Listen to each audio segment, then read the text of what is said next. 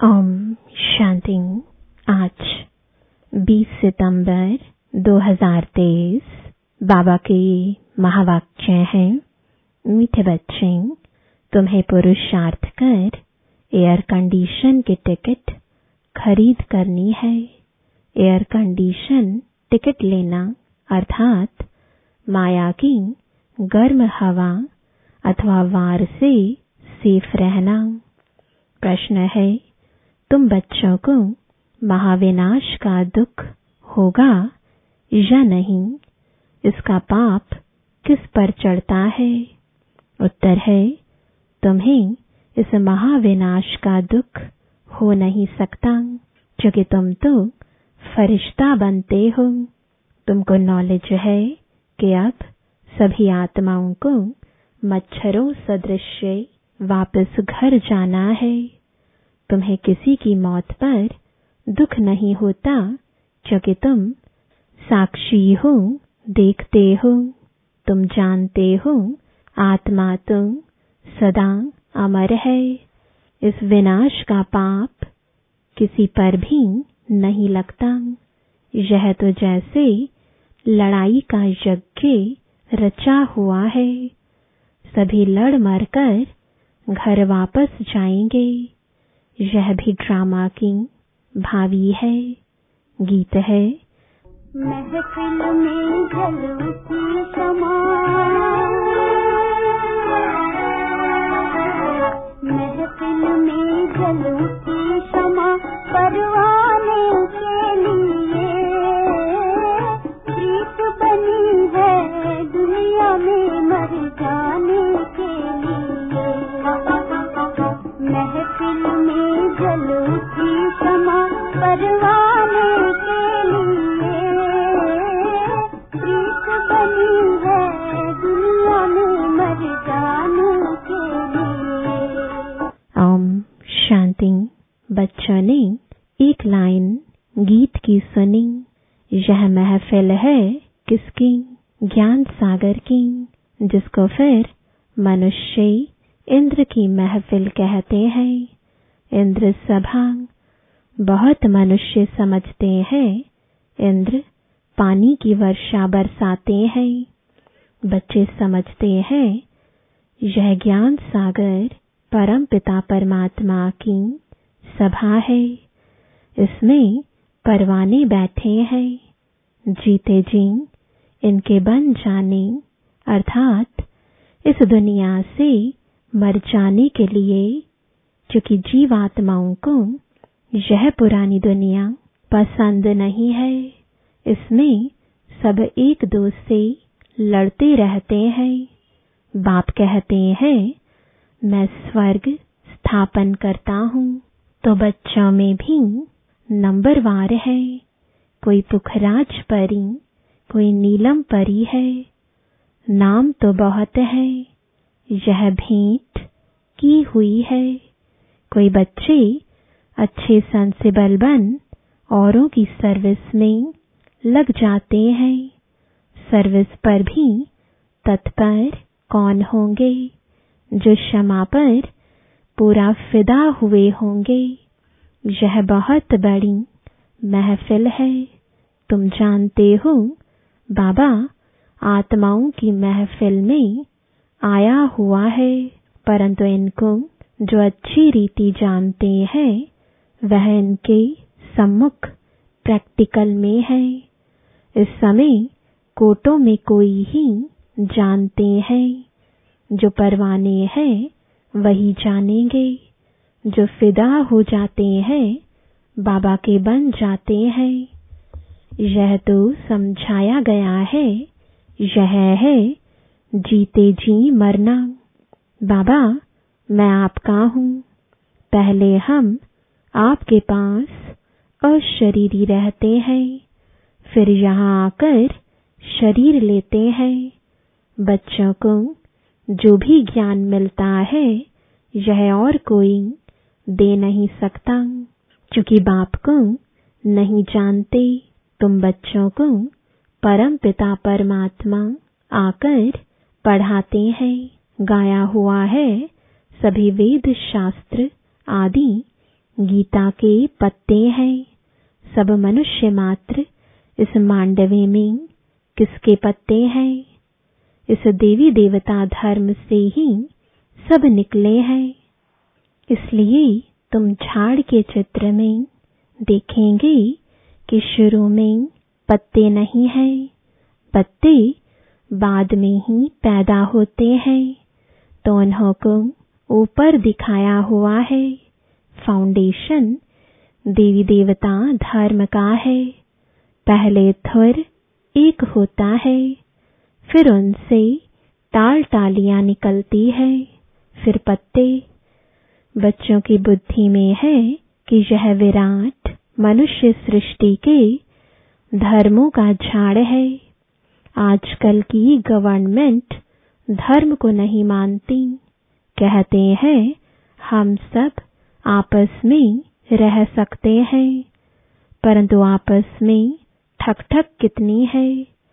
लड़ाई आपस में चलती ही रहती है। जैसे कि लड़ाई का यज्ञ रचा हुआ है। कहाँ न कहाँ लड़ते झगड़ते रहते हैं। यह भी ड्रामा में नोंद है। युक्ति ऐसी करते हैं कि आपस में लड़ मरे। आगे हिंदुस्तान पाकिस्तान अलग अलग थोड़े ही था, सब इकट्ठे थे। गवर्नमेंट भी मजबूत थी। आपस में कोई लड़ नहीं सकते थे, क्योंकि ऊपर में बड़े बड़े नवाब होते थे। जैसे अब सारी दुनिया के लिए यूएन आदि बड़ी बड़ी कमेटी है, परंतु इन सब के लिए धनी धोरी तो कोई है नहीं। दो टुकड़े हो गए हैं। दुख वृद्धि को पाता ही रहता है, एक दो को मारते ही रहते हैं। ड्रामा में देखो कैसा राज है। एक दो से लड़ेंगे तो बाप पर थोड़े ही पाप लगेगा। हम साक्षी हो, देखते हैं। तुम जानते हो सब लड़कर खत्म ही हो जाने वाले हैं। कोई बड़ा आदमी मर जाता है तो 8-10 रोज उसके लिए थोड़ा बहुत कार्यक्रम चलता है, हॉलिडे आदि करते हैं। तुम्हारे लिए तो कुछ नहीं है। तुम तो फरिश्ते बन रहे हो। तुमको विनाश का भी दुख नहीं होता है। अब तो मच्छरों सदृश मरेंगे, फिर कौन किसको देखेंगे? यह राज तुम बच्चे ही जानते हो। नई दुनिया में रहने वाले तो बहुत फर्स्ट क्लास चाहिए। यहाँ कोई मरे तो तुमको थोड़े ही दुख होगा। तुम तो साक्षी हो, देखते हो। इसने जाकर दूसरा शरीर लिया अपना पार्ट बजाने के लिए। तुम्हारे में भी सब निश्चय बुद्धि नहीं है। गृहस्थ व्यवहार में रहते पांव से चोटी तक अब खुशी का पारा चढ़ रहा है। फिर कोई का कम, कोई का जास्ती, कोई को फिर पाई का भी नहीं चढ़ता। जैसे आटे में नमक, उनको फीका ही कहेंगे। मालूम पड़ता है कि किन्हों को नारायणी नशा चढ़ता है। मात पिता की सर्विस करते हैं, ऐसे नहीं गृहस्थ व्यवहार में रहे सर्विस नहीं कर सकते। वह तो और ही जास्ती सर्विस करेंगे, और ही जास्ती माँ बाप का नाम भी बाला करते हैं।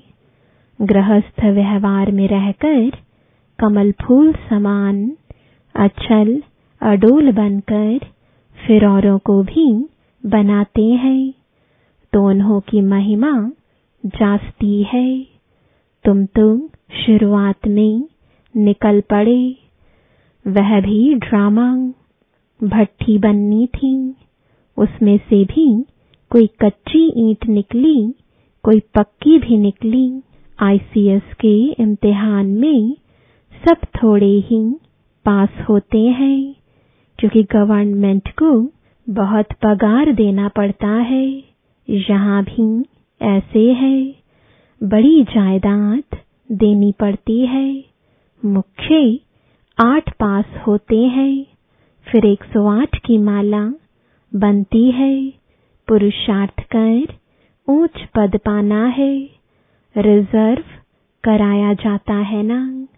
फर्स्ट क्लास एयर कंडीशन में कभी गर्म हवा नहीं लगेगी। तुमको कोई भी इस दुनिया की गर्म हवा अर्थात माया का वार न लगे, इतना मजबूत होना चाहिए। 8 तो बिल्कुल फर्स्ट क्लास है, फिर 108 है। नाम भी है महारथी, घोड़े सवार, प्यादे। हर एक समझ सकते हैं कि हम कौन सी टिकट खरीद रहे हैं। हर एक को टिकट लेनी है। पुरुष को अपनी, स्त्री को अपनी टिकट लेनी है। स्त्री को चांस जास्ती है, क्योंकि पुरुष जो करते हैं उसका आधा हिस्सा स्त्री को मिल जाता है। स्त्री जो सौदा करती है वह कुछ भी देती है तो उसका हिस्सा पति को नहीं मिलता है, क्योंकि पुरुष तो रचयिता है। पैसे उनके हाथ में रहते हैं, वह जो करेगा उसका हिस्सा स्त्री को मिल जाता है। स्वर्ग में तो दोनों मालिक रहते हैं। बच्चा एक होता है, वर्षा भी वह पाता है, कन्या भी अपना हिस्सा कायदे अनुसार ले लेती है। कल्प पहले जो कायदा चला है वही चलेगा। वहाँ की रस्म रिवाज का ख्याल नहीं करना चाहिए। बाबा ने बहुत तो साक्षात्कार करा दिया है। कैसे राजधानी ट्रांसफर होती है। जहाँ ट्रांसफर होती है तो ब्राह्मण गुरुओं आदि को बुलाया जाता है। आगे की रस्म रिवाज बहुत अच्छी थी। जब वानप्रस्थ लेते थे तो बच्चे को बड़े प्रेम से गद्दी पर बिठाते थे कि अब तुम कारोबार संभालो। अभी तो बिल्कुल बूढ़े हो जाते हैं तो भी छोड़ते नहीं है। आगे बच्चे मातृ स्नेही होते थे, अब तो मातृद्रोही बन पड़े हैं। माँ की भी चोटी पकड़ बाहर निकाल देते हैं। इसको कहा जाता है धुंधकारी मातृद्रोही। सतयुग में ऐसी बातें नहीं होती। तुमको तो बहुत खुशी होनी चाहिए। महफिल की महसूसता तुमको यहाँ आएगी।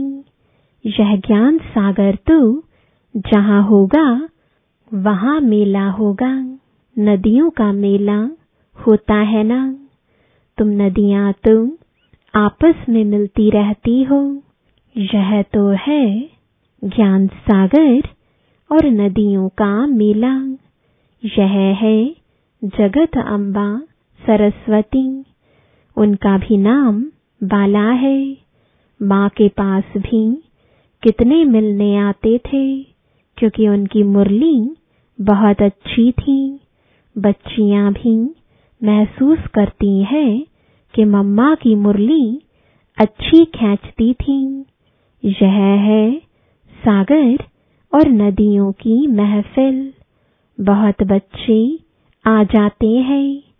पहले सागर, फिर नदियाँ, छोटी नदियाँ या बड़े कैनाल आदि आदि होते हैं ना। तुम हर एक समझ सकते हो कि हम छोटी नदी है या बड़ी नदी। बड़ी बड़ी नदियों को बुलाते हैं कि आकर भाषण करो, तो जरूर वह तीखे है। मम्मा को कितना बुलाते थे। शिव बाबा का मिला हुआ खजाना आकर दो। तुम बच्चियां जाकर ज्ञान रत्नों का दान करती हो। ज्ञान का एक एक वर्षंस लाखों रुपयों का है। शास्त्रों में कोई ज्ञान के वर्षंस नहीं है। अगर होते तो भारत बहुत साहूकार होता। तुमको तो रत्न मिलते हैं जिनसे तुम 21 जन्म के लिए साहूकार बनते हो। अभी संगम युग पर तुम सबसे ऊंचे हो। फिर सतयुग त्रेता में तुम्हारी डिग्री कम हो जाती है। अब तुम ईश्वरीय दरबार में बैठे हो।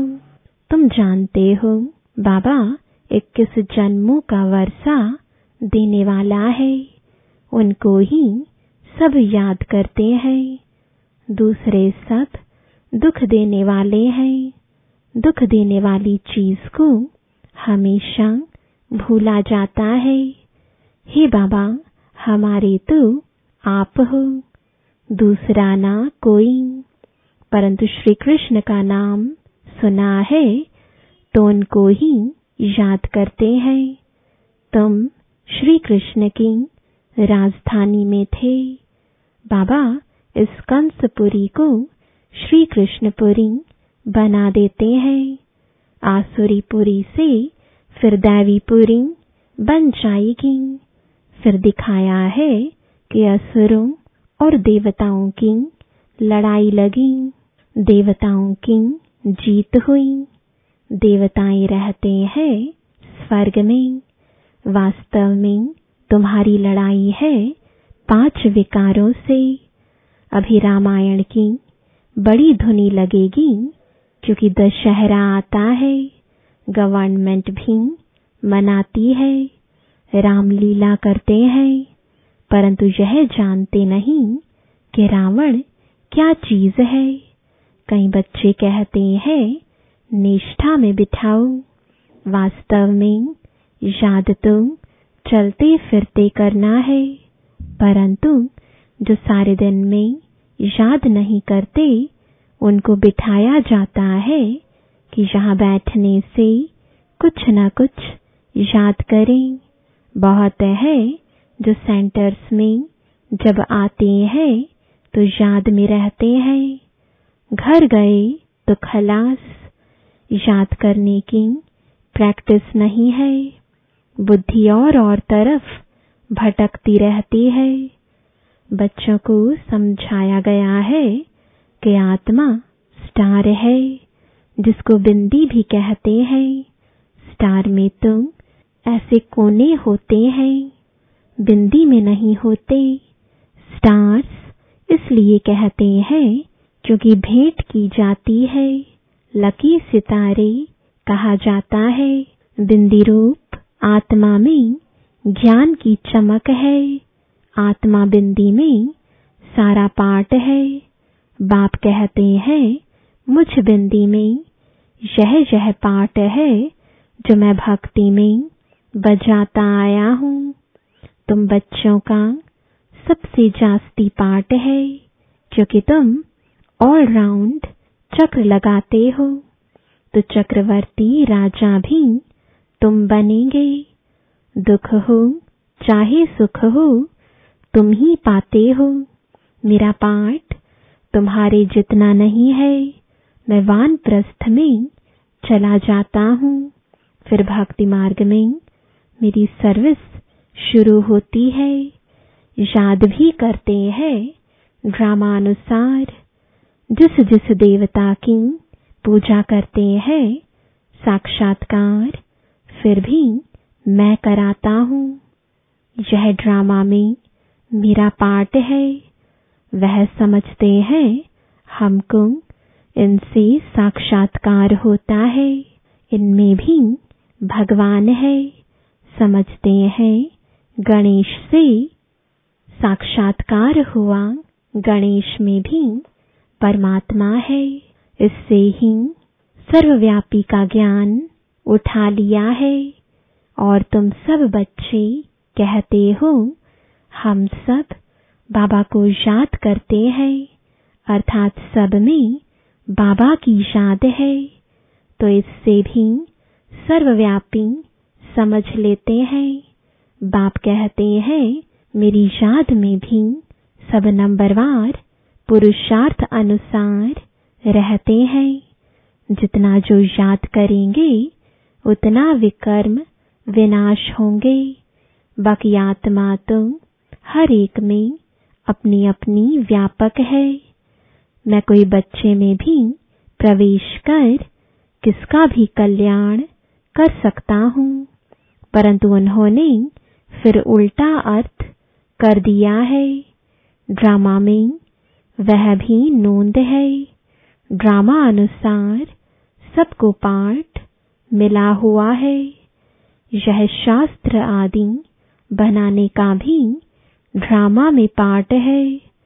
बनाएंगे वही जिन्होंने आगे बनाए थे। गीता सुनाते हैं, फिर कल्प बाद ऐसे ही सुनाएंगे। तो अब बच्चों की महफिल में बाप बैठे हैं। जो मुझे जानते हैं मैं उन्हों के बीच में ही शोभता हूँ। बाकी जो जानते ही नहीं उस महफिल में बैठ क्या करेंगे। तुम भाषण आदि करते हो तो बहुत आते हैं, उनकी क्षमा के साथ महफिल नहीं कहेंगे। क्षमा के साथ महफिल तो यहाँ है। कोई फिदा होते हैं, फिर और तरफ बुद्धि योग चला जाता है। जब तक संपूर्ण बने बुद्धि जाती है। कर्मातीत अवस्था, संपूर्ण निर्विकारी अवस्था अभी नहीं कह सकते, वह अंत में होगी। फिर यह पुराना शरीर छूट जाएगा। यह पुरानी खाल है। आत्मा इन पुरानी कर्मेंद्रियों से काम लेती है। अच्छा, मीठे मीठे सिखलदे बच्चों प्रति माता पिता बाप दादा का याद प्यार और गुड मॉर्निंग। रूहानी बाप की रूहानी बच्चों को नमस्ते। रूहानी बच्चों की रूहानी बाप दादा को गुड मॉर्निंग और नमस्ते। धारणा के लिए मुख्य सार है, पहला, शिव बाबा से मिला हुआ खजाना सभी को बांटना है। अविनाशी ज्ञान रत्नों का दान करके 21 जन्मों के लिए साहूकार बनना है। दूसरा, अपनी अवस्था अचल अडोल बनानी है। गृहस्थ व्यवहार में रहते भी कमल फूल समान बन बाप का नाम बाला करना है। सर्विस में तत्पर रहना है।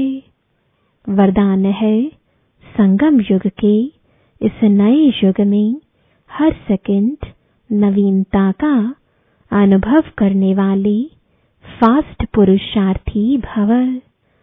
संगम युग पर सब कुछ नया हो जाता है, इसलिए इसे नया युग भी कहते हैं। यहाँ उठना भी नया, बोलना भी नया, चलना भी नया। नया अर्थात अलौकिक। स्मृति में भी नवीनता आ गई। बातें भी नई, मिलना भी नया, देखना भी नया। देखेंगे तो आत्मा, आत्मा को देखेंगे, शरीर को नहीं। भाई भाई की दृष्टि से संपर्क में आएंगे, दैहिक संबंध से नहीं। ऐसे हर सेकंड अपने में नवीनता का अनुभव करना। जो एक सेकंड पहले अवस्था थी वह दूसरे सेकंड नहीं, उससे आगे हो। इसको ही फास्ट पुरुषार्थी कहा जाता है। स्लोगन है, परमात्म प्यार द्वारा जीवन में सदा अतीन्द्रिय सुख व आनंद की अनुभूति करना ही सहज योग है। ओम शांति।